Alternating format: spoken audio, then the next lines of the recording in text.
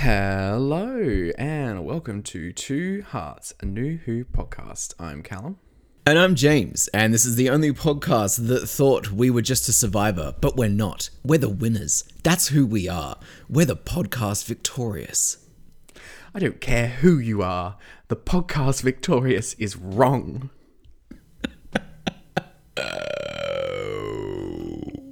Bum, ba-dum, ba-dum, ba-dum, ba-dum.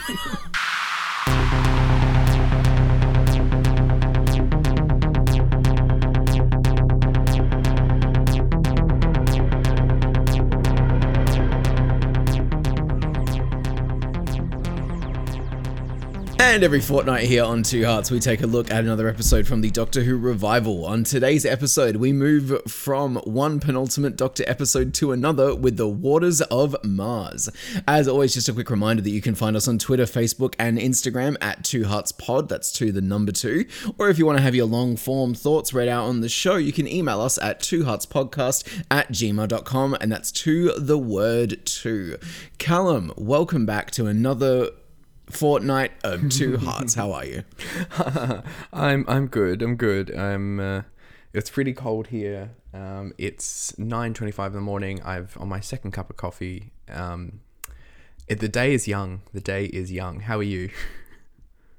Also cold. Also 9:25 in the morning. Also on my first cup of coffee, but we'll get there. It's a Sunday, folks. We are both, I'd say, pretty tired. No, I feel like that's fair. Well, we are working gals when we're working. We are working the town. Girls being girls being girls being girls. Girls, that's us. Girls in the night. There doesn't seem to be any Doctor Who news this week for us to talk about. There was a exit interview with Mandip Gill where she once again talked about how touchy-feely and lovey-dovey her and Jodie Whittaker are, to which our official Two Hearts response is, why isn't it on the show? I have no more commentary on that. Just end this era. Time to go. Time to go. Yes. So I guess with nothing officially to report, we are jumping straight into the Waters of Mars. State your name, rank, and intention.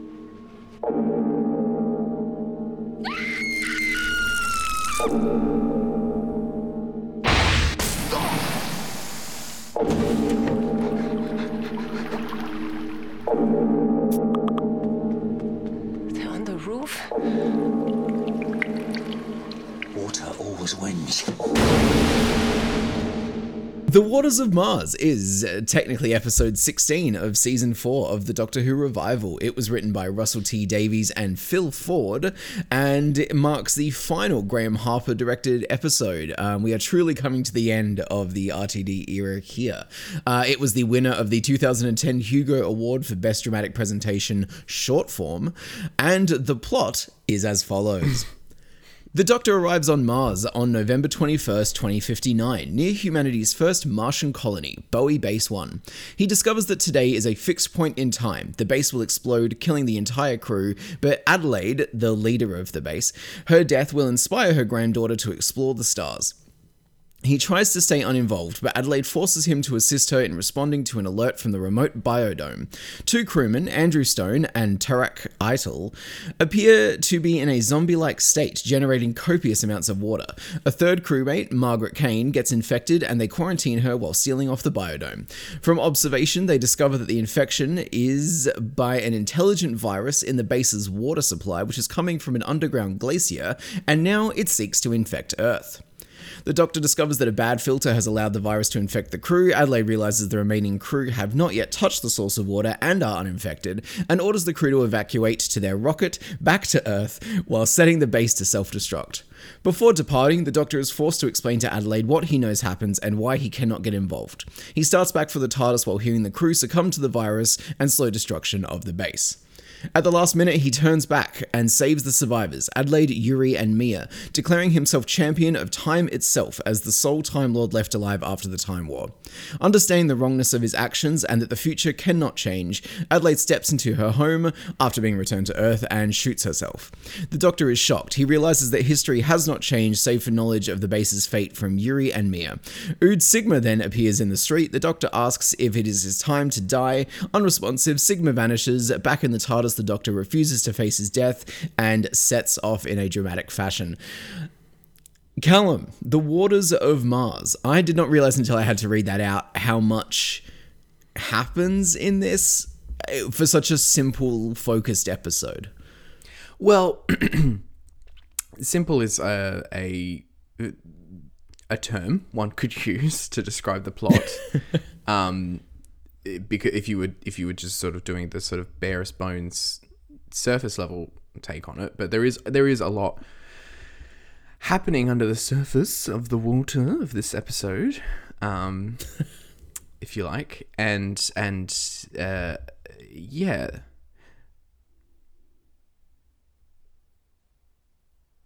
Great.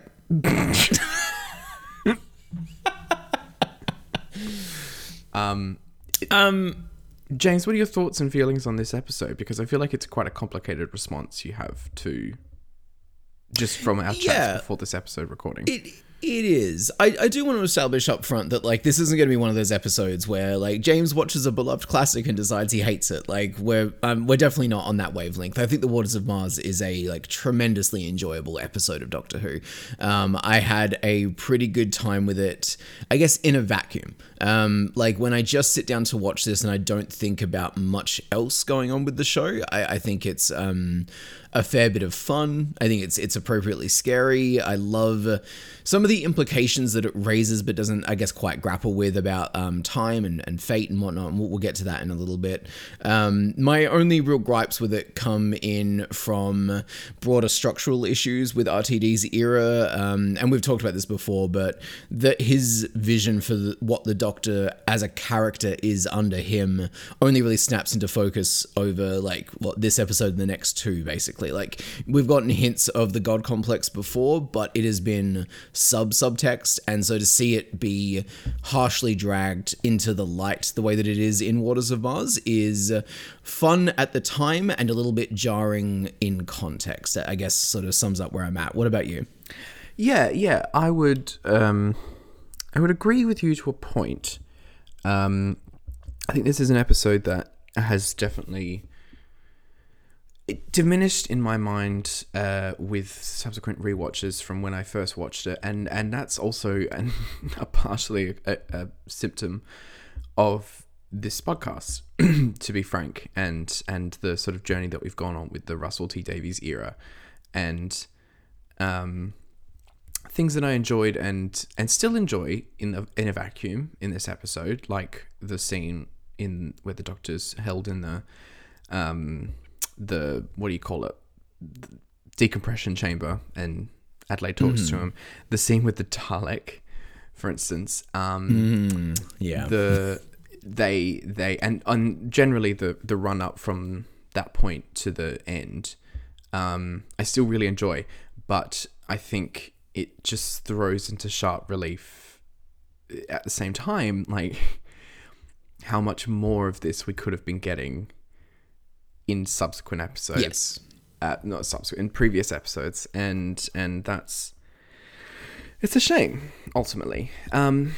We all know Russell's coming back. We all know this is not his last effort at writing Doctor Who. There will be more to come. There'll be different stuff to come. So, you know, there's still good stuff to come, I'm sure. But yeah, like as a capping off to this first era, if for lack of a better word, it's complicated. It is complicated. Is right. For the first time in a while, we're actually going to try and use a bit of a show structure here, because we have a lot of different thoughts about this episode. We're kind of running into a few different directions already. let's start with surface level aesthetic stuff, because I think what a lot of people really connect with in this episode is the base under siege horror aspects. Yeah. And I can see why. I think save for the massive corridors, which we'll get to, everything else that goes on here, I think looks really great and is directed with a lot of character. I think Graham Harper does some really solid work. Yeah, I would agree with that as well. I remember reading The Writer's Tale, the Russell T Davies book, where he was talking about the designing and finding sort of locations for this episode, and they really went back to the idea of and I really love this, they went back to the idea that in 2009, in the news, kids were reading about water being discovered on Mars, about the possibility of first flight there, and it was exciting to write and to try and then depict a realistic sort of setting of what such a first colony might look like in a realistic time frame as well. And that, right, okay, kids today would be the Adelaides of 2059, which I love. Even if the events of this episode don't exactly inspire you to want to go into space. And so, yeah, I like the design of the base. I like it. I generally don't have much to say about direction because I don't know what I'm looking at really when it comes to sort of direction. But Graham Harper, keeps things tight. He's really good at those kind of action sequences, and it really, really sings in that, like I said, in that last sort of 10 minutes run up from when the Doctor leaves the base and it starts falling apart. It's a masterpiece. From that point on, I'm pretty convinced. Yes, yeah, agreed. I think where Harper's direction comes through for me best is in that final act when Adelaide is like, hey, you said we were gonna... Not you said we were going to die here, but hey, we're getting out of this place. I've decided I'm saving everybody, blah, blah, blah. And the Doctor is just standing on the edge of the room watching them sort of run around trying to, load up the ship with food, blah, blah, blah, get themselves ready for evacuation. And while that's going on, there is water slowly starting to sort of weigh and creep in from the roof. And there's a flashing alarm going off that nobody's noticing because they're also hyped up on getting out of there. And the Doctor notices it, and it really makes you feel both his perspective and what it would be to be just a passive observer during one of these countless alien disasters the Doctor's been involved in. But this time you are just watching, and you're kind of please notice the alarm, please notice the roof, god damn it, please just look up, Yeah. Is that a criticism? No, it's a compliment. Oh, cool. Sorry. I thought you meant no. When you say... I just think that the direction is really good in that sense. It gives you a tangible sense of tension and panic for those people, even if those people aren't particularly well drawn. But we'll get to the writing. We will, and if we're talking about the general look and feel of this episode, it looks $1 million. The sort of Mars landscape looks great, even if I feel like they shot it in the same quarry that they do the Ood planet in the next episode, but that's neither here nor there. Yeah, I could see that. But the domes are great. Everyone loves a dome. Everyone loves a dome. That's a real sort of a botanic domey thing in Cardiff. So, and I think oh yeah, I was actually wondering. I was just this is a huge set. No. I was oh, Doctor Who got that Munty. No, Munty? Okay. Yeah, it's a great set, but before we talk about the other really amazing design element of this episode, I just want to say, why did they write into the script and then have to depict these fucking long corridors? I just feel if they're going for realism, there is no realistic, base of the future that's going to have domes, big fucking glass domes, and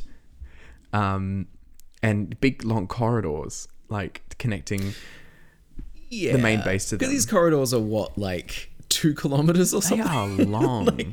And they talk about getting bikes to, the doctor's like, oh, you need a bike to go down. They're so long. He has to supercharge Gadget, the robot, to like... Oh my God, I hate that fucking scene so much. It's so stupid.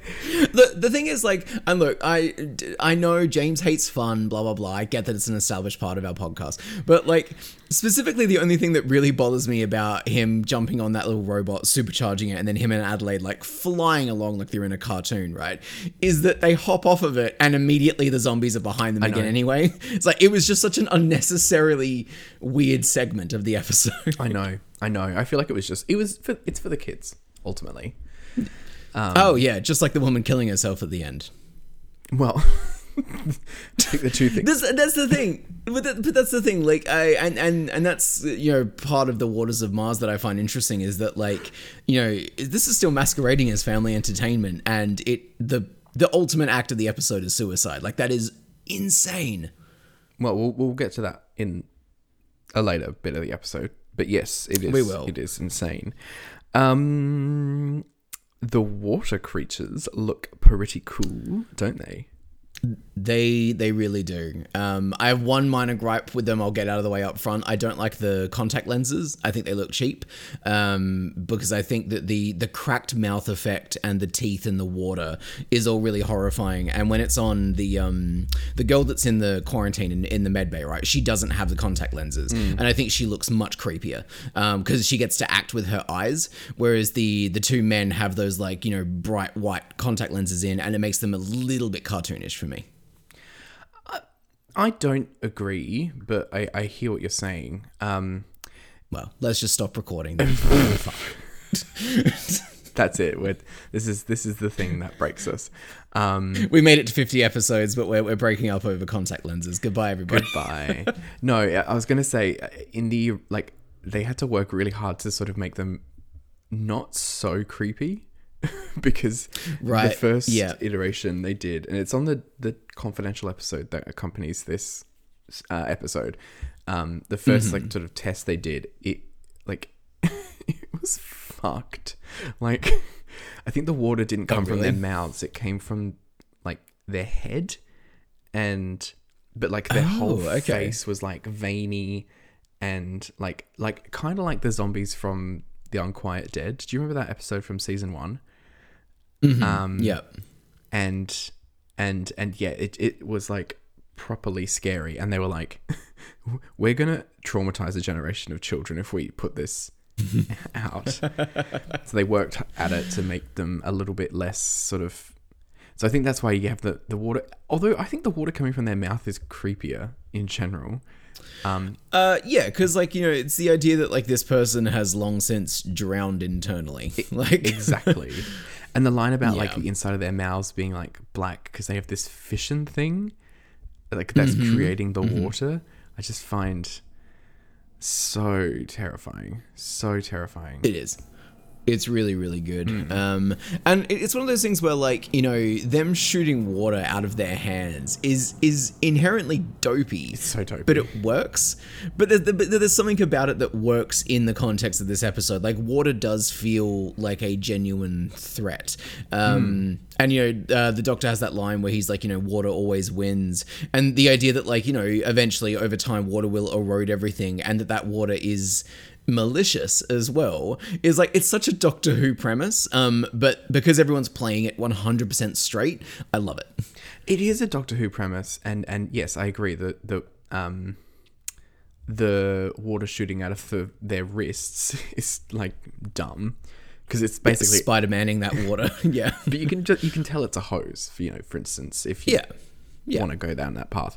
But like the general threat of the episode of the water in particular is sold so well, and because it kind of permeates every step of the story in a way.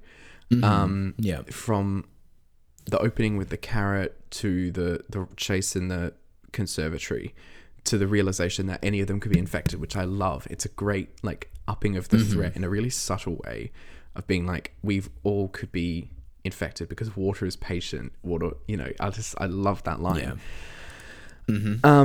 And so each like step of this story is like it's still investigating the water and the threat of the water that's surrounding them on this dry planet. But it's sort of done in a way that allows you to then have these other separate conversations, which is the meat of the episode, which is about time, which is about the Doctor, which we're going to get to in a later point of this episode.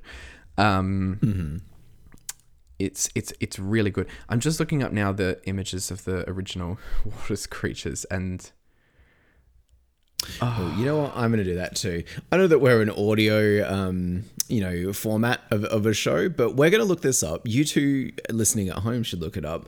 The Waters of Mars original creature designs. well, I couldn't actually. I'm on a YouTube video to find them. Oh. Yeah, no, I see what you're saying. Oh, that is much darker. Isn't it just?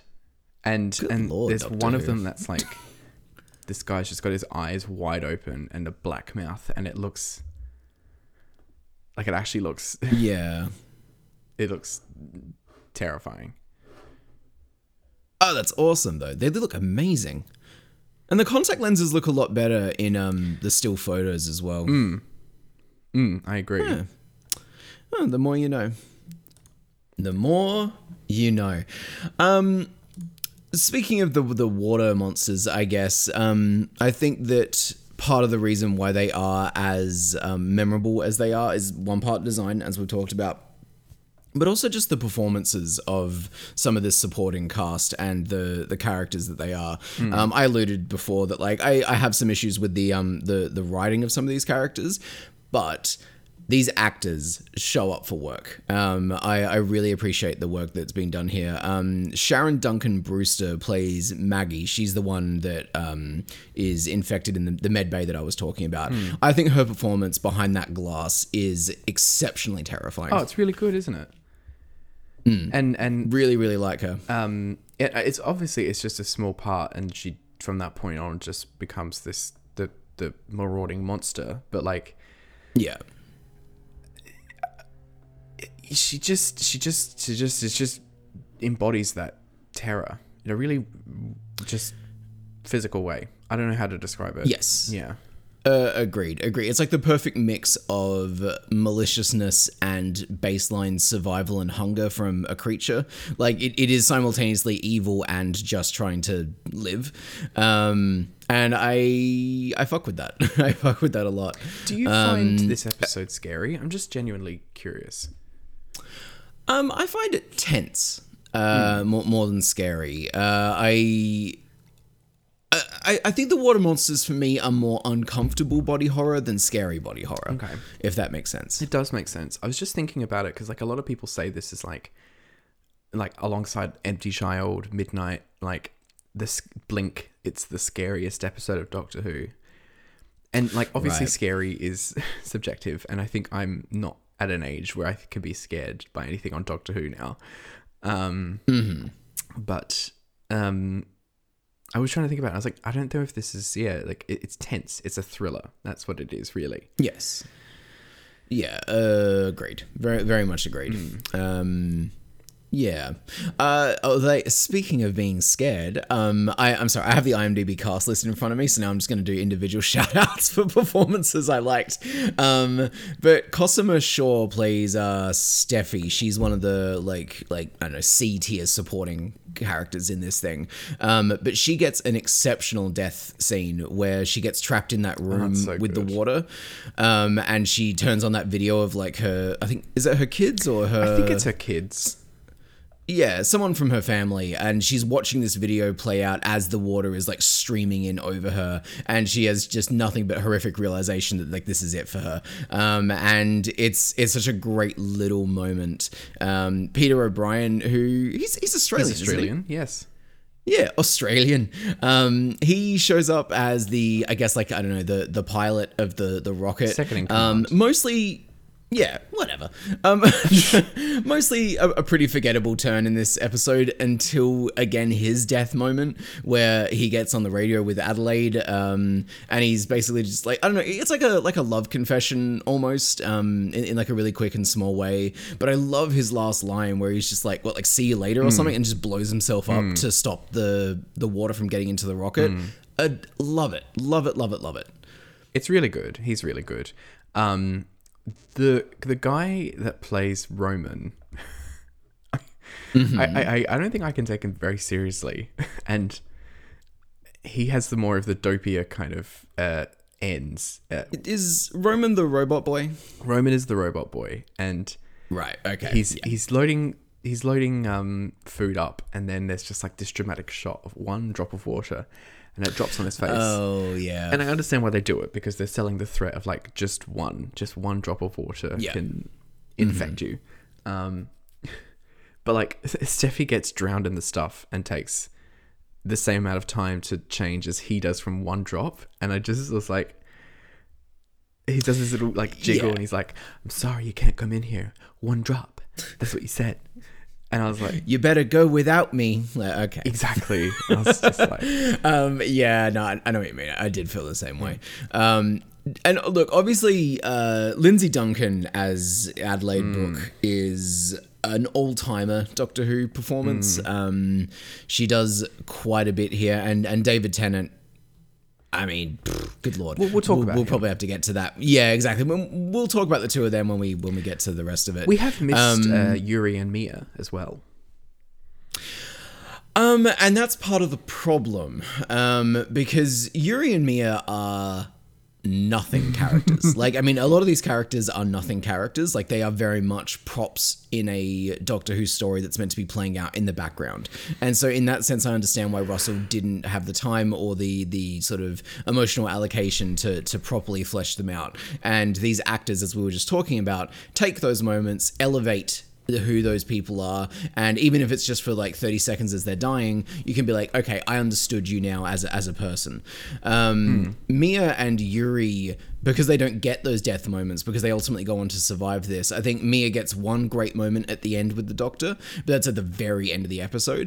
And up until that point, like, Gemma Chan is a phenomenal actress, isn't she? and she just has nothing to do in this. It is shocking how little is allocated to these two, given that they're meant to be part of the crux of the end of the episode. But I guess Adelaide is the thrust of it, you know?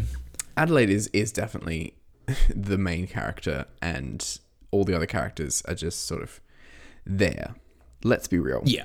And that's okay, because like they do good work with her.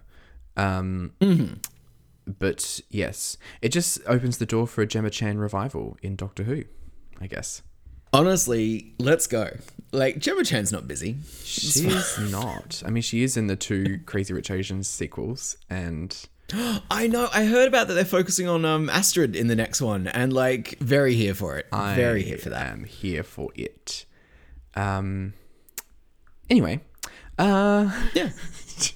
She's like, I've always wanted to go to Mars. and she's also in the new Olivia Wilde thriller. Olivia Wilde's in a new thriller? She's directing it, and Florence Pugh stars. You like Florence Pugh? Florence Pugh, more like... Don't. No, we're not doing this. We're not litigating the state of fandom and white women. Anyway. Yes. Yeah, so like the supporting characters aren't particularly well fleshed out or well written, and I do think that ultimately hampers some of the emotional impact of what this story is going for, even if the directing and tone does a lot of the heavy lifting. Yeah, I would agree with that. Should we talk about Adelaide and Fate? Yeah. So I brought this up to Callum right before we started recording. The core premise of what's happening here in the waters of Mars, it's fashion. It's fashion? Is it fashion? Stop it! Oh shit.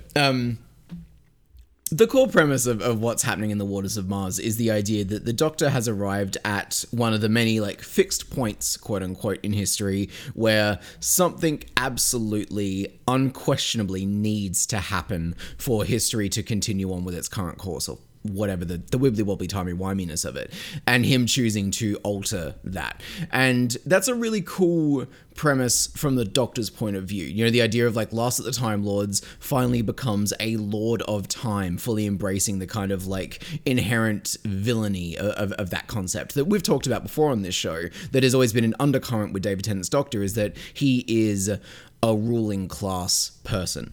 And to finally get into that stuff is fantastic, and we'll talk about that in a minute. But the flip side of that for me is wondering what Russell and his version of Doctor Who is ultimately trying to say about predestined or predetermined events and fate. Yeah. And you know, if Adelaide is meant to die up there on that space station, like if there is meant to be a very specific sequence of events, who decides that sequence? If everything is predetermined and none of our choices ultimately matter, what does that say about the show that's about time travel? And I don't think this episode remotely grapples with that concept. I think they touch on it with the Donna stuff, right? Like the idea that she was always fated for something more. But individualistic fate versus everything is fated are two very different concepts in terms of narrative. You know what I mean? I do. And I think we're opening the door to a much, much wider conversation. That's for sure. What I will say is, like, I think from what the show has established in this era about fate, about fixed events, is that the Doctor, and presumably the Time Lords, because they are Lords of Time, have some undefined, innate sort of sense of events that must happen, like Pompeii, like this base blowing up, and a sense of other events being in flux. Oh, I know, crazy. Remember that. Remember flux. Let's not. So I think, like, from an in-universe perspective, that's what's happening here. Like, it as ill-defined as it is, the Doctor has an innate sense of what must happen and what mustn't happen, and he sensed that this event must happen. Now, the actual flip side to this is that at the same time, like, if Time Lords have this sense, right, and they have this sense of things that, like, must happen in order for their version that's in their heads of history to continue on as it has been, like, there are two things I want to say about this. One is that David Tennant is kind of grappling, and I think Time Lords in general would then have to grapple with this concept that version of events that they have established as must happening throughout all of time. Nothing can interfere with it. It mustn't happen because, like, things will go awry if they don't. They just are like preservers of that original history.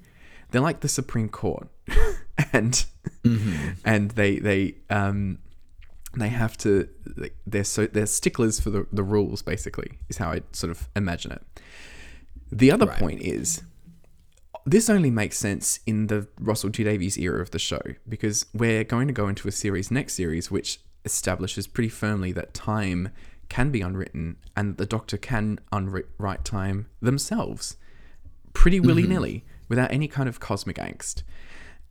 And so obviously it doesn't pay to compare because they're two different writers and they're doing two different versions of the same show, but they do share a chronology, a history, and they don't necessarily mesh. And I kind of like the Stephen Moffat version of this, where, like, everything is in flux and you can use time to your advantage. You know, time can be a tool. Well, I feel like, just very quickly, I feel like Moffat views time as magic, you know? Well, yes. Whereas RTD views it as plot device, I guess. Which, like, it isn't wrong. I'm not complaining about that. Like, that's not a sassy swipe.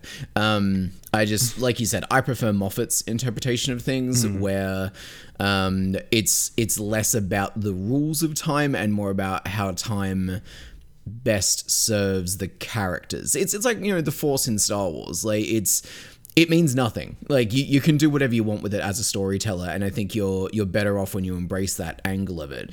And I think Where the Waters of Mars doesn't go wrong, but just leaves me a little bit cold, is that it doesn't do anything to interrogate this idea. And at the end of his era, now would be the time to do it. Like, if he's going to sit down and have a full-blown conversation with the audience about, you know, the man that we've been cheering on this entire time, or why not also, like, and I've said this to you before, make this a two-parter. Like, make this your finale. Like, really pull apart Doctor Who as a concept about why you can't do the things that he wants to do with relation to time, what fate means, humanity's role in that, why our everyday little choices could matter.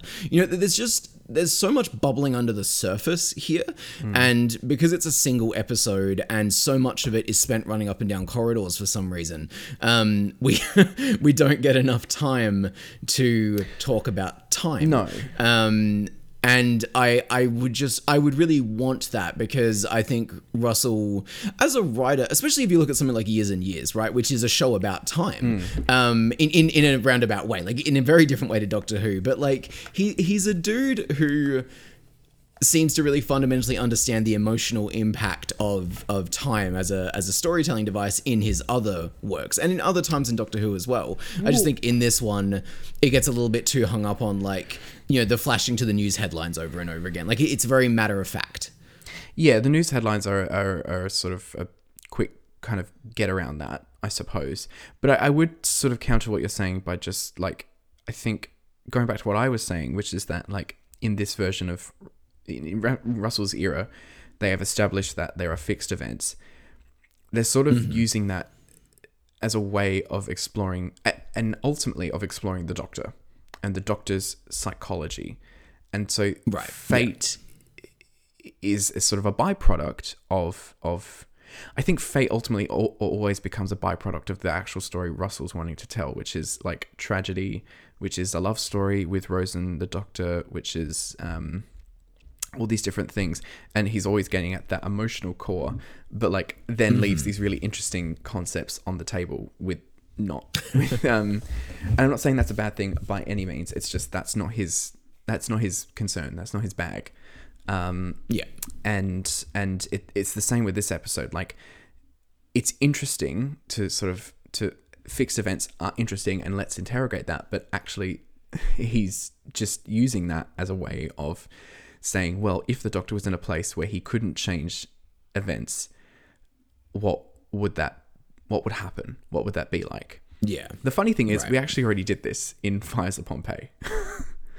And they bring up Fires of Pompeii in this episode. And they do. But this is sort of like, what I actually kind of like about it is it's like, it strengthens that in a weird way, because it's about an event that is fictional. It's about an event that is in our future.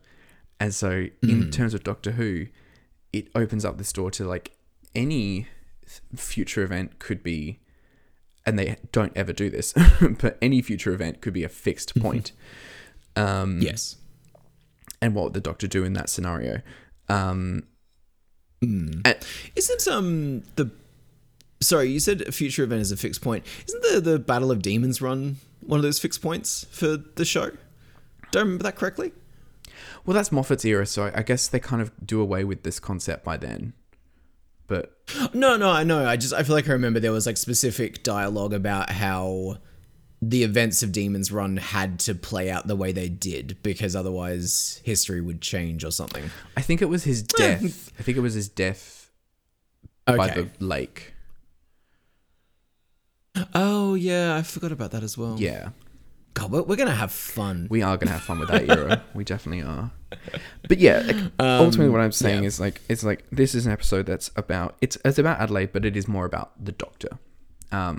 Yes. Which that's fair. Is probably a good segue to talking about the unsung kind of hero of our podcast we don't talk about, which is David Tennant. Yeah, Exactly. We realized a little while back that we hadn't talked about David Tennant's acting for like 20 episodes now, something like that.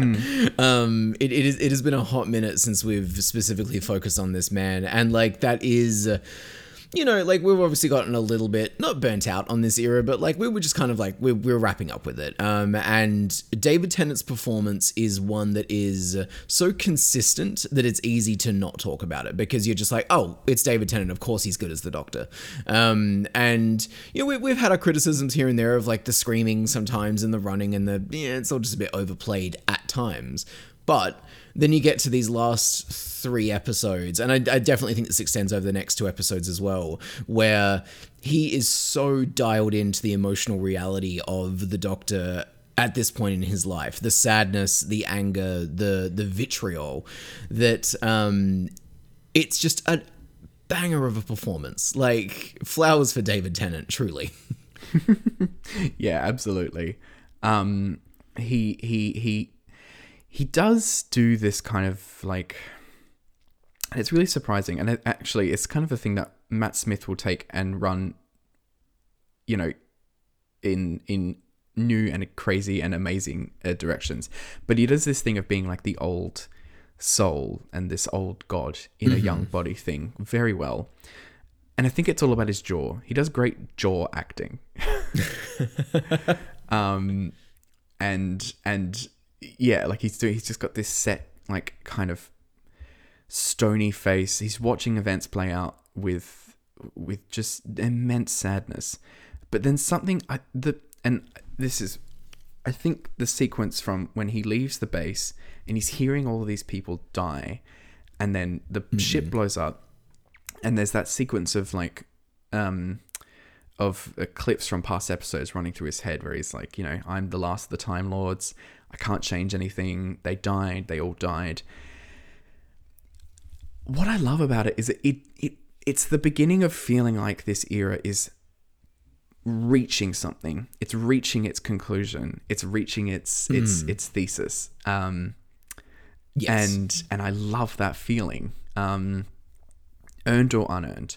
And from that point on, when he goes back to the base and he has become this wild thing, when he's like, he takes control of Gadget and he's like, come on, and pushing it forward. He's like, his face looks absolutely on fire. Yes. He snapped. He snapped. It's the most thrilling performance and the most I've liked David Tennant, since whatever other episode I'm sure I had where I was like, he's really good in this. Yeah. And it's so interesting that he goes on to top it next week. I know. I know. We can talk about that then. Yeah. And Adelaide in that scene as well is like, I love the like the minute that she like is like, you said we die, and he's like, things can be changed, like I can change them, and she sets the self-destruct, and he's like, I'll have to go through you too. Yeah, like, I'm fighting time itself, don't make me fight you as well, basically. Yeah. Like, that's the other line when he's like, this is a fight. This isn't a fight against the flood. It's a fight against time, and I'm gonna win. It's chilling, and it is. And all I have to say really about it is it's like this perfect thrust of emotion, that this era does so well. It does. It's interesting that you mentioned there, like, whether it's earned or not, and like that's what I find so interesting about The Waters of Mars, is that it's as if it is the conclusion to the series that you and I have specifically wanted while talking on this podcast. Like, everything comes to a head about all of the flaws of the Doctor, and it makes them text. And it explores them a little bit, and it does it in a really like fun and engaging way. And in that regard, I feel very, fed, hydrated by what's going on in The Waters of Mars. It's just that, like I said at the top of the show, when I consider it in the broader context, that I'm like, this is really cool, but this isn't necessarily what you were building to with this dude the entire time. And I say that because, like, yes, obviously the subtext is there about the God complex, and you and I have seen it acknowledged. I think a lot of people have come around to sort of seeing and acknowledging it. But that doesn't change the fact that, you know, you've got the Doctor in this episode, that the point that really stuck with me, and it's an amazing bit of acting on his part, but where he's like, you know, I've saved some little people before, but never anyone as important as you. And Adelaide is obviously horrified at that line. And I love it. It's exceptional. It's everything I ever wanted from David Tennant's Doctor. But then I think about how just last week we were watching Planet of the Dead, which is an episode entirely about him being like, I love the little people. You guys are the ones that matter. It's ultimately about you. And there's a dissonance there that I don't think quite works as a structural bit of writing, even if in the moment it's the correct choice for this Doctor, I would say, to have him ultimately reach this conclusion. I just don't feel like they paved the way there as well as they could have. Look, I completely agree, and it's a symptom of David Tennant's last run being specials, basically. Yes. Yeah. Because I don't think... I think that they would have... I was about to say something mean, which is that I don't think they would have been brave enough to do a series without a companion. Yeah, no, I don't think so either.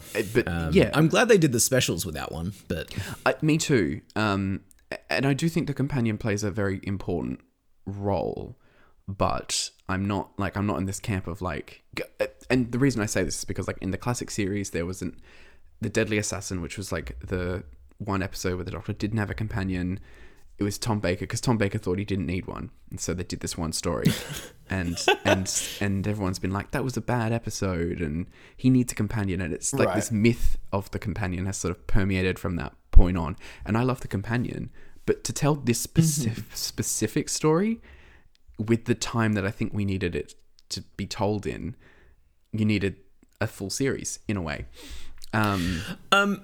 Yeah, if I could just piggyback on that for one moment, because like I do think RTD's era is very pro-companion. You know, I think it is very loudly saying that the Doctor specifically needs a companion, and if I feel like that thesis could have worked a lot more, even if it was just the previous two specials, right? Let's say they don't have the balls to do a whole series of it. That's fine, but you want to do, you know, 3 or 4 episodes where he's on his own, and that ultimately leads to the crack that we see in this episode, right?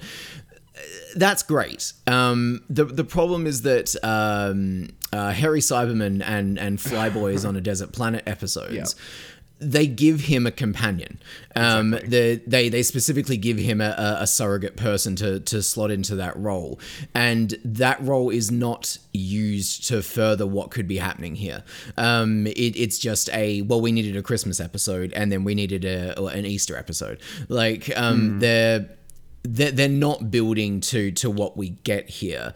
And I said this to you, I don't know if it was on the last recording or at some point, but like to go from Journey's End, right, to Waters of Mars makes all the more sense to me, because if you go from him losing everybody to this moment where he's like, fuck off, I'm tired of losing, I think you get a much clearer emotional through line of the character. Totally. Those two specials in the middle, you know, it's content, you know, like they needed something to put on the BBC, and I get it. I had an okay time with the Harry Cyberman episode, but I do think that it falters the sort of emotional integrity of the story they were trying to tell with Tennant, and it is too depressing to do it the way I would want to do it. I don't think a general audience is really on board with my version of how David Tennant should have ended up, but I don't think I'm wrong in wanting that.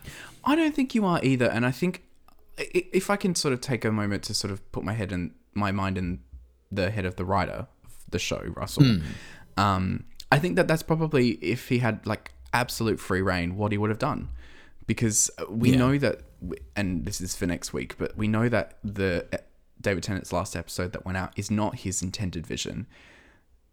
We know that the BBC insisted that he do this big grand double-parter ending for him, so like I can't help but feel like if he felt like he was writing for no one but himself, if he had the sort of shackles of the BBC off his back, then he would have done the story or a version of the story that we're talking about here. Yeah. I think that the Next Doctor and Planet of the Dead function purely as filler, and in this and family entertainment filler, because that's what the show is, and it's this constant pull and push between a vision and obligations, I suppose. Yeah. Which kind of just makes you think, well, you maybe they shouldn't have attempted this at all, you know? Yeah, I know what you mean. I'm ultimately always much more on board with a failed attempt than just a safe nothing. And I think Which is that's... the Chibnall era. Well, fucking truly though, that's kind of where I was going to steer us back to there, even unintentionally. But like, you know, for all of my gripes, and I've had many with RTD across this revisit of his era, there's a vision there. Like I see what he's trying to go for. And then Moffat is this really fascinating example of somebody who has these like galaxy brain ideas and his execution can't always get there. But the heart of what Moffat wants to do with this show is just so strong and beating so loudly. I love it. And then you get to Chibnall and you just kind of like, you're just making content. Like I don't see his vision for the show, and I think it's because, you know, and RTD switched between seasons as well. I think the break between Matt Smith and Capaldi is a really good example of Moffat just radically changing the direction of his characterization because of what he needed to do there. Because we've only had Jodie the entire time, and because season 11 and then 12, 13 and then Flux have been such different beasts, that I don't feel as if we've earned any of the tonal shifts. I don't feel like the more humble ideas of what he was going for in series 11 match up with what he's ended up doing with Flux and now at the end here with these just batshitly badly written specials. Sorry, didn't mean to get off on a Chibnall tangent there, but like, as we're coming into the end of RTD, like, you can't help but sort of think about the show as a whole, and I think these three men, by comparison, are fascinating. They definitely represent three different ways of doing things, shall we say. But to get us back onto the track of this episode, ultimately all of this leads up to a conversation between the Doctor and Adelaide. Well, a series of conversations actually between the Doctor and Adelaide, which is, you know, the revelation that Adelaide is inspired to go into the stars by past events of the Doctor's, namely the Dalek invasion of Earth. The Adelaide sort of challenging the Doctor and him telling her that she's going to die, like, so already interfering with time by telling her that. And then Adelaide sort of saying, like, things need to stay on the track, that you can't change things. And the Doctor saying, well, I can do whatever I like. And then she has the awful line of, the Time Lord Victorious is wrong. What do you think of the Time Lord Victorious? I remember before I rewatched Waters of Mars, and this was a while ago. It was after we'd started the podcast, and I'd always heard the term Time Lord Victorious and been like, oh my god, how dramatic! That must be such a big story point in these episodes. I can't wait to get to it. And then you get to it, and it's a throwaway line. It's nothing. And I know that there's like supplementary material about this, I'm sure, but like, I'm not a dork. I'm not going to do that stuff.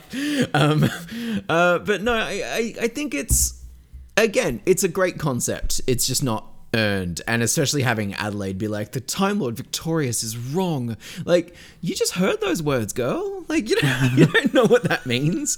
Don't even know what Adelaide's a Time Lord is. Exactly right. It's a really odd last scene there with those guys in the street.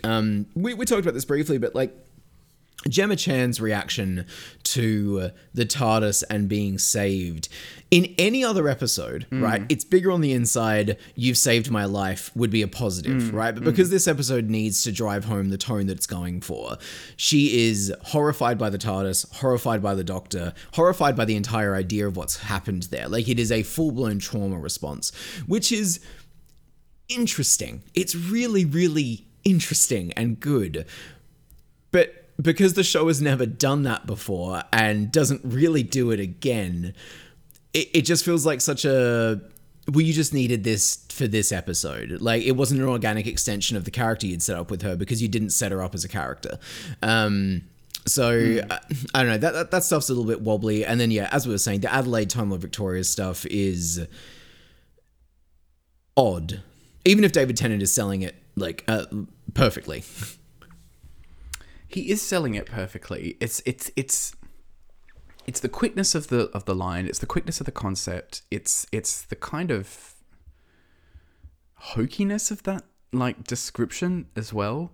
Yeah. And, you know, for a writer who really likes to foreshadow things with, like, Bad Wolf, Torchwood, Mr. Saxon, this could have been the thing that he foreshadowed and been like, the Time Lord Victorious is coming.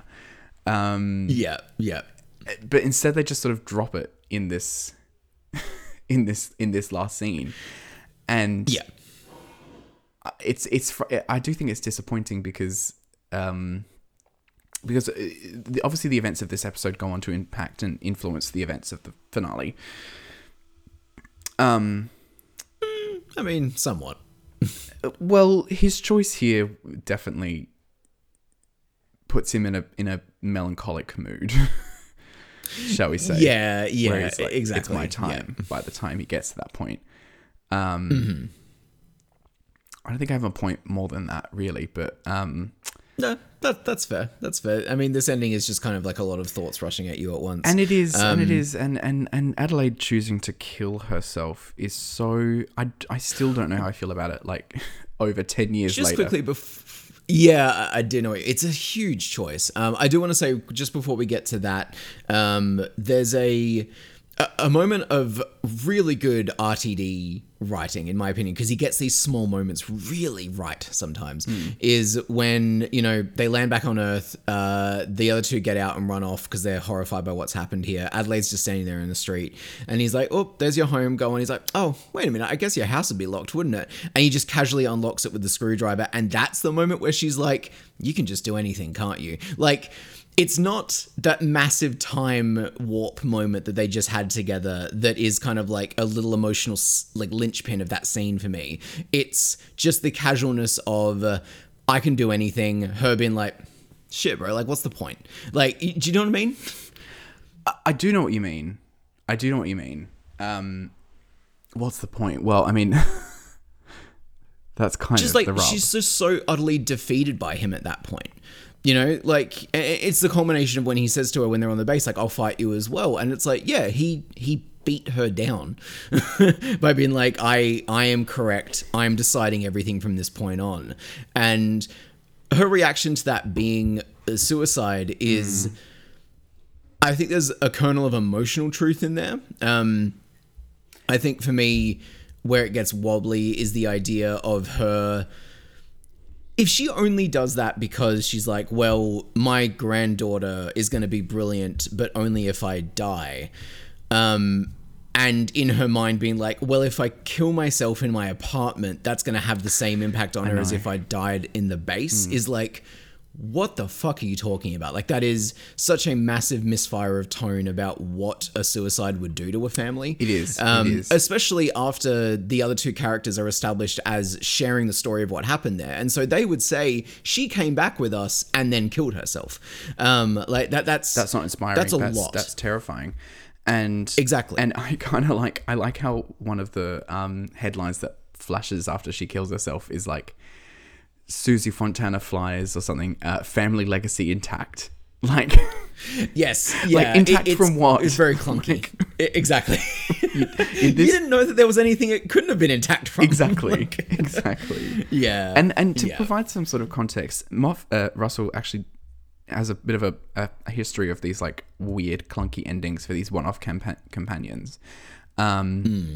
Originally, Astrid Peth, the Kylie character from Voyage of the Damned, she wasn't going to die. Oh, yeah. She was going to kill somebody with a gun, and the Doctor would be so disgusted he couldn't take her with him, basically. And then that would be the reason she was a one-off companion. That's more interesting, though, than what he did with her in the end. Sure, but like, you know, that episode is a big, tragic, you know, runaround. So like it makes much more sense tonally for her to die. Sacrificing herself. I get that. And then Lady Christina in the episode previously, like the Doctor's like, oh, you're a thief, so I can't take you with me, but I'm going to give you the keys morally repugnant. I'm going to give you the keys to a bus and you can fly off into the sky, but you're a thief and I can't have you travel with me. Like one-off companions, like I guess he writes himself into a corner where he's like, well, I don't know how to make it so that these people wouldn't then want to, like, how do I break them apart, basically? And it's the same thing here. Like, I almost get this sense of Russell writing up to this point and then being like, well, she can't live, so what do I do? And it's kind of, it's frustrating because like, yeah, maybe she could have sacrificed herself, you know, on the base. Maybe she could have. Yeah, I just think there's a lot of ways that you could, like, even if you wanted to do, because okay, and here's where we get a little bit like edgy or fucking whatever, but like I do think the suicide is an important part of the emotional makeup of that ending, right? And so I personally would have had it as she feigns being impressed with him, feeds into that version of him, right? And is like, well, fucking show me the stars. They land on a planet and then she kills herself there. That way she's not on Earth. And that way it's just, well, she could have died at the base, right? Like it kind of ties up the weird plot shit. And you also get a bit more of her understanding of what he is. I think the flip side to that is that if you're going to have her shoot herself in the end, I needed more of a understanding that it was because of the fate stuff. So if she'd sort of ultimately had to grapple with none of my choices have ever mattered, this man has now come along and like essentially I've met God, right?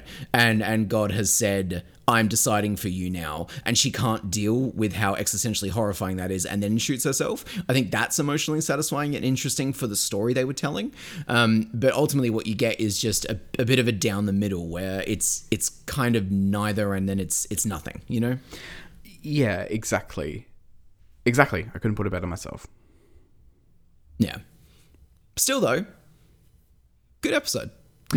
It is a good episode, and actually I think that like our pulling apart of this the episode itself is evidence of that there's something in here.